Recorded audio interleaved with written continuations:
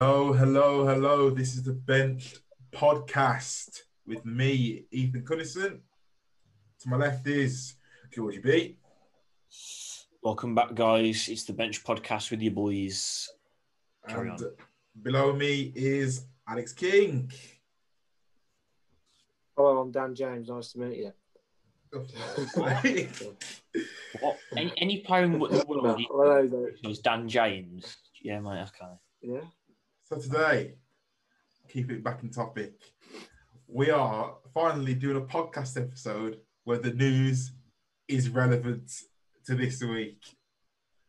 So, lads, It's uploaded, to be fair, so you it'll can't. be uploaded. It'll be uploaded the same week we recorded it. So, whatever. We'll see about that when we Ethan. So Georgie B. I want it done tomorrow morning.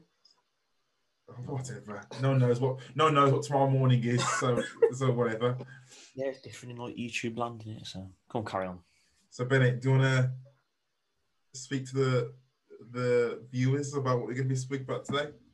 Well, we've got two bits of important news really that's been happening in the last of more discussion topics really. But the first one's obviously the news that's just been announced that we're starting to get crowds back into football stadiums while this pandemic's going on.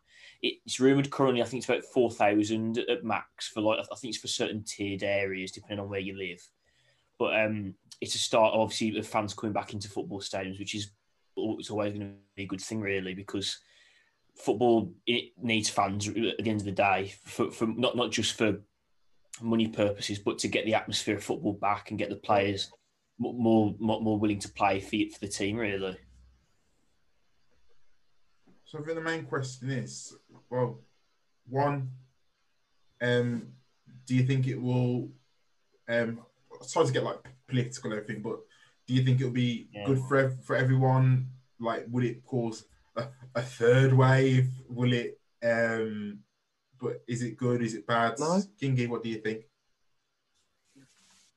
I don't think it will cause any problems because you've got to remember most capacity stadiums in the Premier League and other leagues, you know, what it will do, even in the lower leagues, you won't be able to have a full stadium. They'll have to have like a certain capacity of their stadium. So it's a good thing. And as I said, you know, we've been to a few like games out of the non-leagues where social distancing has been implemented. It's been fine, and we've all been fine, and we haven't really felt, you know, in danger of catching it. And it, you know, even when it was getting quite bad. So I think, you know, this lockdown has helped reduce the numbers of infection. So I think it's a good time to let people come back to the stadium because, you know, people have gone through a lot of hardship and they need to be able to, you know, enjoy a few things, especially on a weekend, you know, after you've been to work and especially on the winter nights. It's just good to be able to do something on a weekend. I mean, obviously, not everyone's going to be able to go back, probably not till April. You know, they'll probably be allowed. It's probably not going to be till full next season where they'll allow full crowds again. But I think over time, I think it will gradually build up to it. So I've got the new rules up here on my computer at the moment. So how it's going to be working, we're going to go back to the tier system. So if you're in tier 3, you're not allowed crowds. That's it. Crowds. Everything. Tier 2, you're allowed. Your limited live events will be limited to 50% capacity or 2,000 people outdoors or 1,000 people indoors. And then for non-league, that's perfect, really, because non-league, a lot of non-league teams don't get above 1,000 anyway. It's just for like local fans and maybe for obviously the away fans as well for the opposition, really. Well, when we go to grounds, when we go to games, it's usually about 100, 200 people usually. So that's at max. Yeah. But you need to be careful. Like, if you're going to switch it up, I'm not saying it's good, I'm not saying it's bad, but you need to switch it up and look at the other side of it. What are you going to do if you've got a stadium and their capacity is close to 4,000? Will it be 50% capacity, or will they be allowed the 4,000? Bearing in mind, this is probably more for, say, like more professional football clubs, like non-league. Non-league, you can kind of spread out a bit because they're quite open because there's not massive stands. There's like say a small stand, but then there's like a few little or just pathway areas where you can just stand and watch the game, which is easy to spread out. That'd probably be more of a problem for, say, like your Premier League or Championship, because they're all quite tightly packed, aren't they? So yeah, but 4,000 in like a 30,000 capacity stadium is fine. You can easily spread 4,000 people out. Well, they were saying, I think they were saying the people who are going to be allowed into these games are going to be season ticket holders. So which is good because we won't be able to go.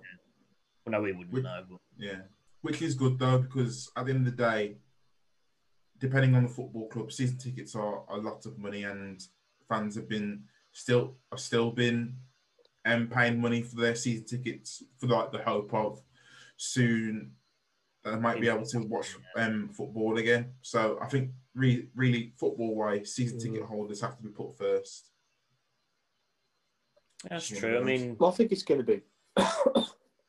Sorry, it's going to be. It's going to be good for fans to just get back in.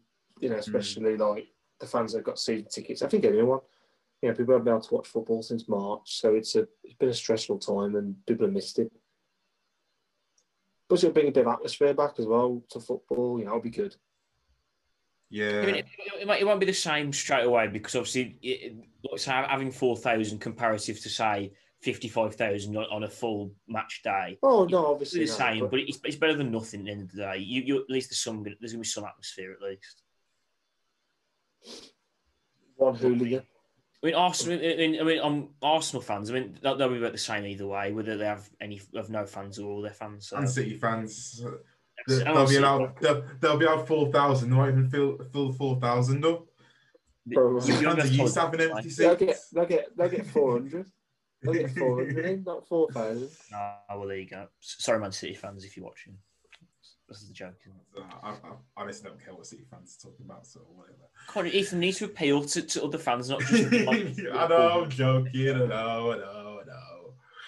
We need to be a mutual platform for every fan base. So, yeah. Well, not obviously not for City or Arsenal, because we've just slewed all them. So, you know, we'll move on from that one. I'm trying to think. Well, I mean, obviously in the future, obviously for this podcast, we obviously were thinking about maybe going to say different once lockdown and this virus has more or less been eradicated or gone. We obviously were thinking of going to some live games, like say around the world. Like, obviously, we had thought about this when we actually started the podcast. Yeah. We had a good discussion today, and we decided for all you bench guys, we're going to go around to every single West Midlands regional football Premier League stadium. Well, not that one. I mean, more say or like. Sorry, maybe like Juventus. Well, I'm just they're just ideas. Do you know stadium I'd like to go to Marseille Stadium. Marseille got a nice stadium. Yeah, you know what, guys? If there's any particular club abroad, obviously within reason, because at the end of the day, unless more people subscribe, at this moment we've only got 86 subscribers, and we don't have the facilities financially wise to be going to every sort of stadium. Yeah, to go to every stadium. But if you've got any stadiums that you'd probably want to see in like vlogging content or like a documentary style, maybe either documentary style as well. Just drop in the comments of what football club you might want us to visit in the future. A good one I've heard is going to Sparta Prague or Slavia Prague. Apparently, it's quite a good atmosphere there. Mm-hmm. But I've seen a few YouTube and also videos. We wouldn't be able to speak. We wouldn't be able to speak to each other. We wouldn't hear each other. Oh yeah, and also different countries have different rules, and different countries are better off, and different countries are worse off with COVID. Oh, yeah. So I guess we'll see in the future, but. Whatever you don't send us to Boca Juniors River Plate, because I don't think we'll make it back. Yeah. It's going to be post-mortem podcast by our parents. They'll just send the video up and put it on YouTube. the last bench podcast. Yeah, RIP. Your new hosts for the bench: Brandon Hall, Adam Cottrell, and Ross McKellar. Shout out. Yeah, no one else except us, and know they are. But we'll move on. Do you want to move on to say the news that's been happening? About game management, the game scheduling. Yeah, I think this kind of links to one of the previous podcast episodes that we did early on in the year with remember when we talked about was it right at the time for the Premier League to bring back the to come back at the time, or should have cancelled it? Season, yeah. And I think we're starting to see the implications of. I'm not going to big myself up or anything, but you are, aren't you? But carry on. But I think we're starting to see the implications of bringing back the Premier League so soon, and the rush of bringing back the new season, because like I don't know if like the fans like or the people listening or watching realize, but like with football at the moment, a lot of players getting struck by injuries. Like you're talking.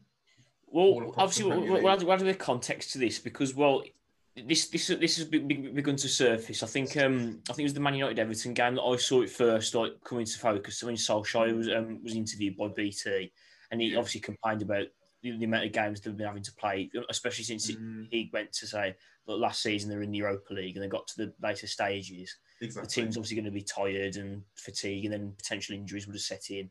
And then obviously this weekend just gone.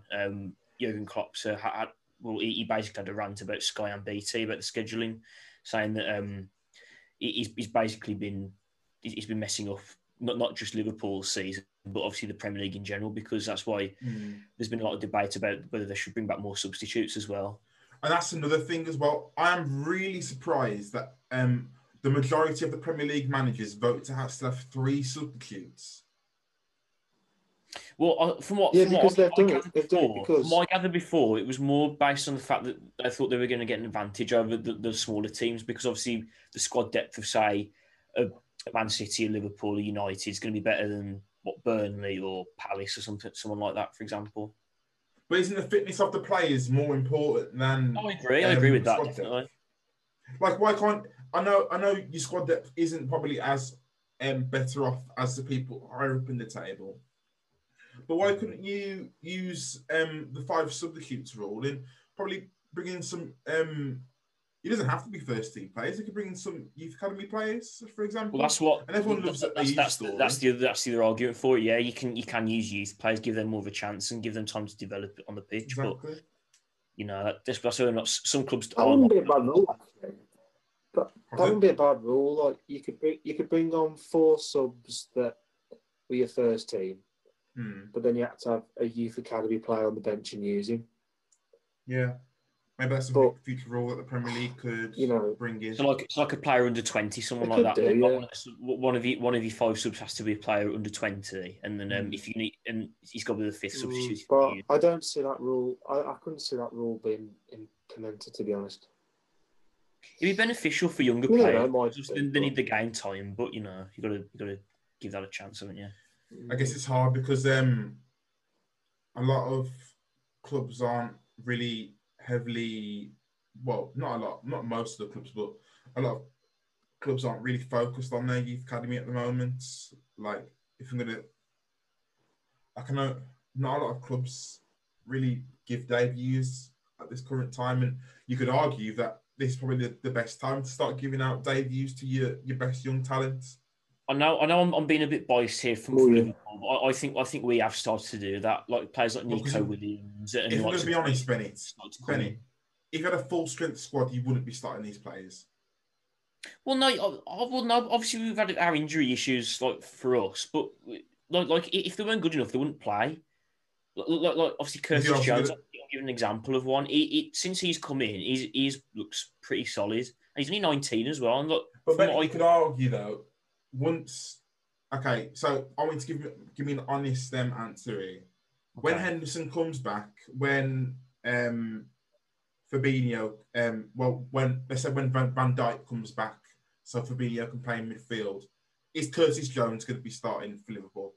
Well, not straight away, but the way I'm seeing it is here. You've got Alex Oxlade-Chamberlain and you've got Naby Keita, who is so injury prone at the moment, especially Naby Keita. Well, Ox has more long-term injuries, but Keita keeps getting these little hamstring or thigh injuries. He's putting him out of so many games there's got to be a point where you got to either go right, give Curtis Jones a chance to maybe get past them in like the ranking, or give Cater and Ox time to heal. But for me personally, you got to keep moving as a football club. So a player like Curtis Jones, bringing him in, giving him game time to maybe surpass Naby Keita and Oxlade-Chamberlain, I think that's more beneficial. For me, I don't really like. I understand that Liverpool are starting to give them more youth players a chance, but I just feel like they're only doing it because they're forced to. And as soon as your first team players come back, I don't see them starting. I can see Curtis Jones develop. I can see Curtis Jones developing to a start. To be honest with you, Ethan, I'll probably have to agree with Bennett on this one because I think Liverpool seriously have, because I saw at the end of last season when they had a fully fit squad, like in cup matches. That's when they won the league. Nico Williams. No, in cup matches before that. They did that's bring cup in matches though. Players. Okay, we're going completely off topic here. But do you see Klopp? Yeah, against for me, if Liverpool were playing Man City, for example, even though Man City are bottom half on the second half. We just say Man City now. We'll move on before whatever. It's my blood, but whatever. So Liverpool are playing Man City. Let's bring it a bit close to home. Liverpool are playing United. Yeah. Yeah. Is Jurgen Klopp going to be starting Curtis Jones against Man United? Yes or no? No, not at the moment. No. Exactly. So he's not heavily youth influenced. No, but he's still been given the opportunity to play. He's playing quite a few games this season. And Nico Williams started against Arsenal in the Community Shield. I know. Because the fixture pile up. Yeah, but Trent was fit at the time. Yeah, because of the fixture pile up. No, but it's... All right, we're getting off topic. Because for me, I don't really see... I don't really see managers at the moment focusing on young talent. And I think that's a lot of managers at the moment. I don't know why. Maybe a lot of people's young talent's just not good enough at the moment, or if they were good enough, they probably have already started. But I think it would be really beneficial for one, at its current climate, for players to regain their fitness and give young players more of a chance. Well, I mean, this is a general point. I don't think the media helps with that sort of stuff because you get certain players who are overhyped to the max, and then they're expected to become this amazing next legendary player, like the next Messi or the next Ronaldo, etc. They've been put this pressure on them, and then obviously when it doesn't live up, they just get ridiculed for it, which it isn't really fair. I think you made a really good point everyone there. Now, really. I think you made a good point, and I think this could be a topic in itself that we could talk about because I've been hearing a lot of news about. I think we should talk about it now. To be quite honest, because I think we're starting to see a lot of young players being targeted, let's say, by the media. So I'm saying I know the United players, and I'm not really too sure about other players, but I'm starting to see a lot of players, a lot of the media targeting Mason Greenwood at the moment, and I'm seeing a lot of the media targeting Marcus Rashford. I've seen the Marcus Rashford one, definitely. Yeah, even after what he's done for the nation at the moment with his scheme feeding them. But it's papers like the Daily Mail and the Sun that do all this sort of stuff, though. It's ridiculous. Well, I mean, to be fair, Rashford didn't really help himself by doing an interview with the Sun, but that's, the Daily Mail's another one of those sorts of things where a similar like they do this a lot. Like Raheem Sterling is another example of this as well, exactly. Where say they're buying a house for a family member, like the mom or like another family member, that the Daily Mail will go all in, saying all footballers spending money on a flash house, learn to have respect for like for money and all that sort of stuff. Why are you spending so much money on all this? But they're not reading. They're just doing it because they like to make a story out of it.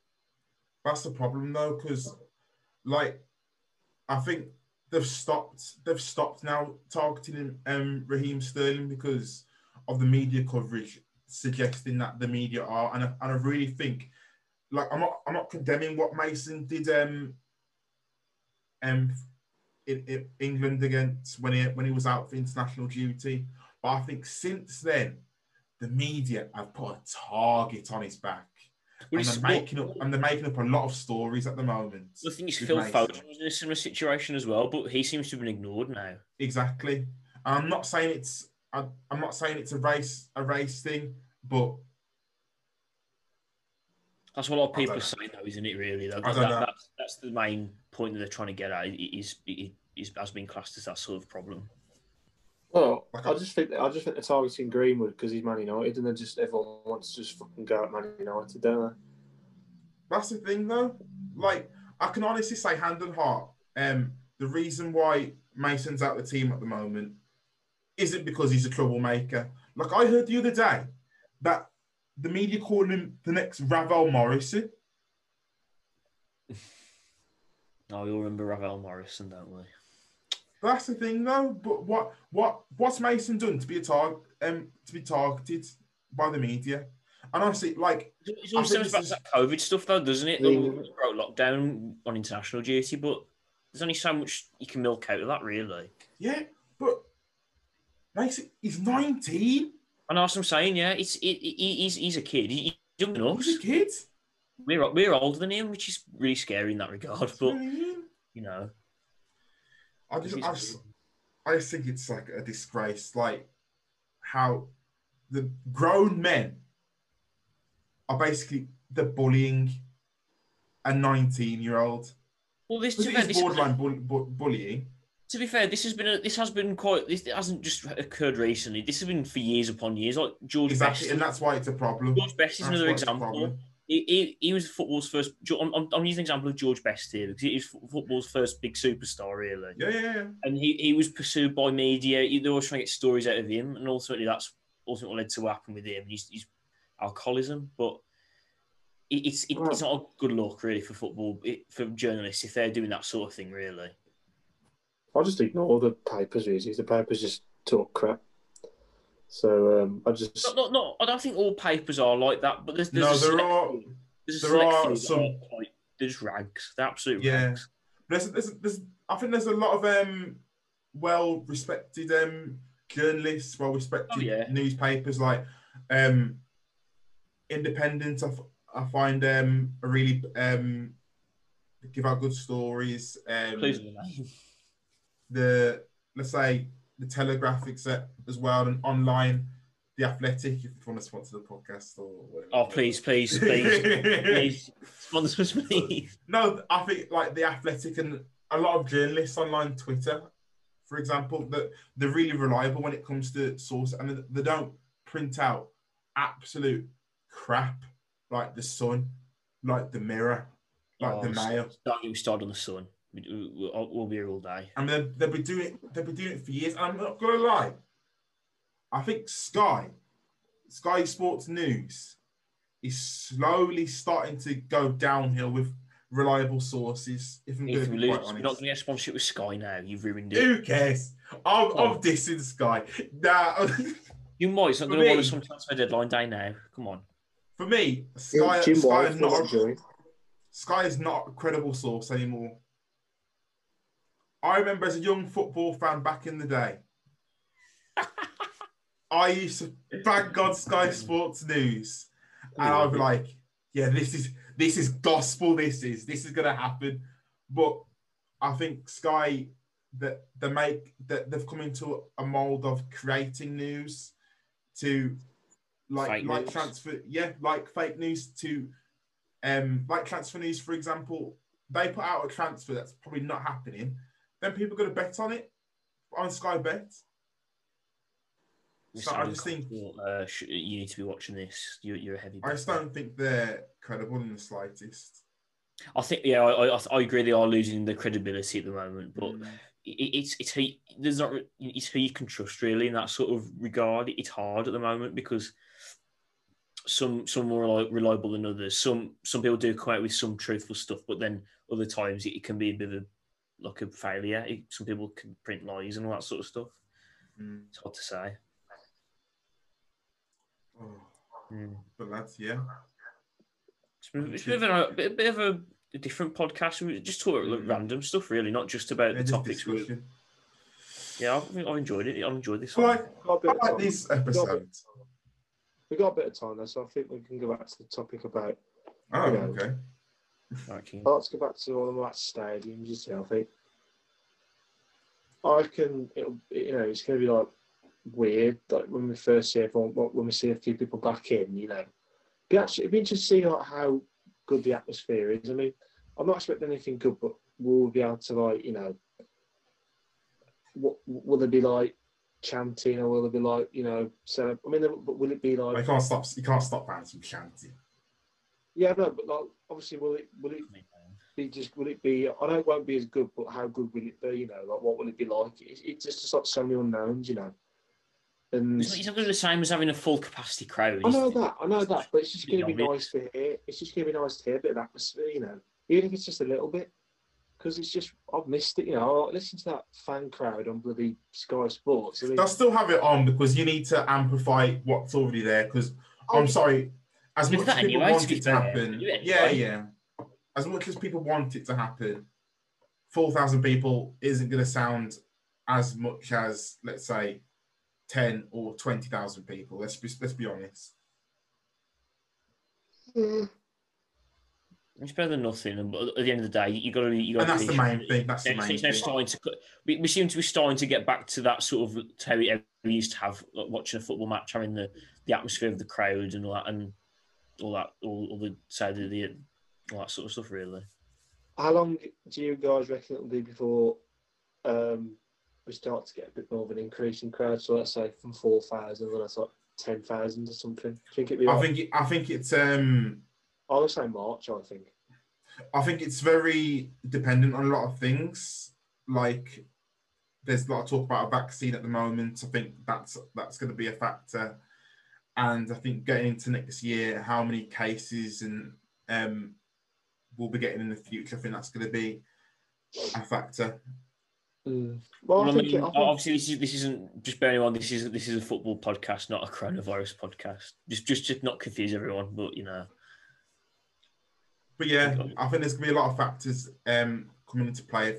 How many fans, or if fans will be increased or decreased, because we might see that bringing loads of fans into stadiums, even for season ticket holders, it might be a massive mistake. It might be. But I don't think it will be though. Because I think that you can easily spread out a decent number of fans in a bigger stadium. You can easily do it.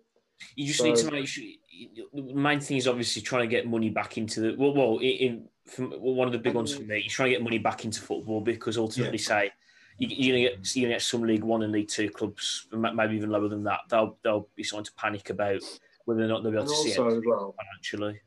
And also as well, you've got like, I was going to say that you've got like, it's in an outdoor setting as well, stadium, so it's not like it's, you're stuck indoors.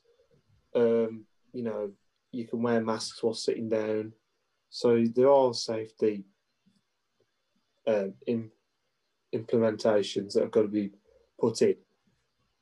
So I think after a couple of months, I think if everything continues to decline, the way it keeps declining, the number of cases, I definitely think that we could get a few more February, March time, I think. I hope so. I really do hope so. We all do, yeah. I reckon next season, by the end of next year, I think they might allow full capacity stadiums again. I think so. If the vaccine works, so you don't jump the gun. You got to wait to see if this vaccine will work or not first. If it works, then then the next thing is obviously you got to make sure it goes out to that many people as well. Once again, this has become the Coronavirus BBC podcast, so we can move on. About that. But anyway, yeah, I would probably end it on that one then. Yeah, end it on that note. Okay, let's say few people in the comments.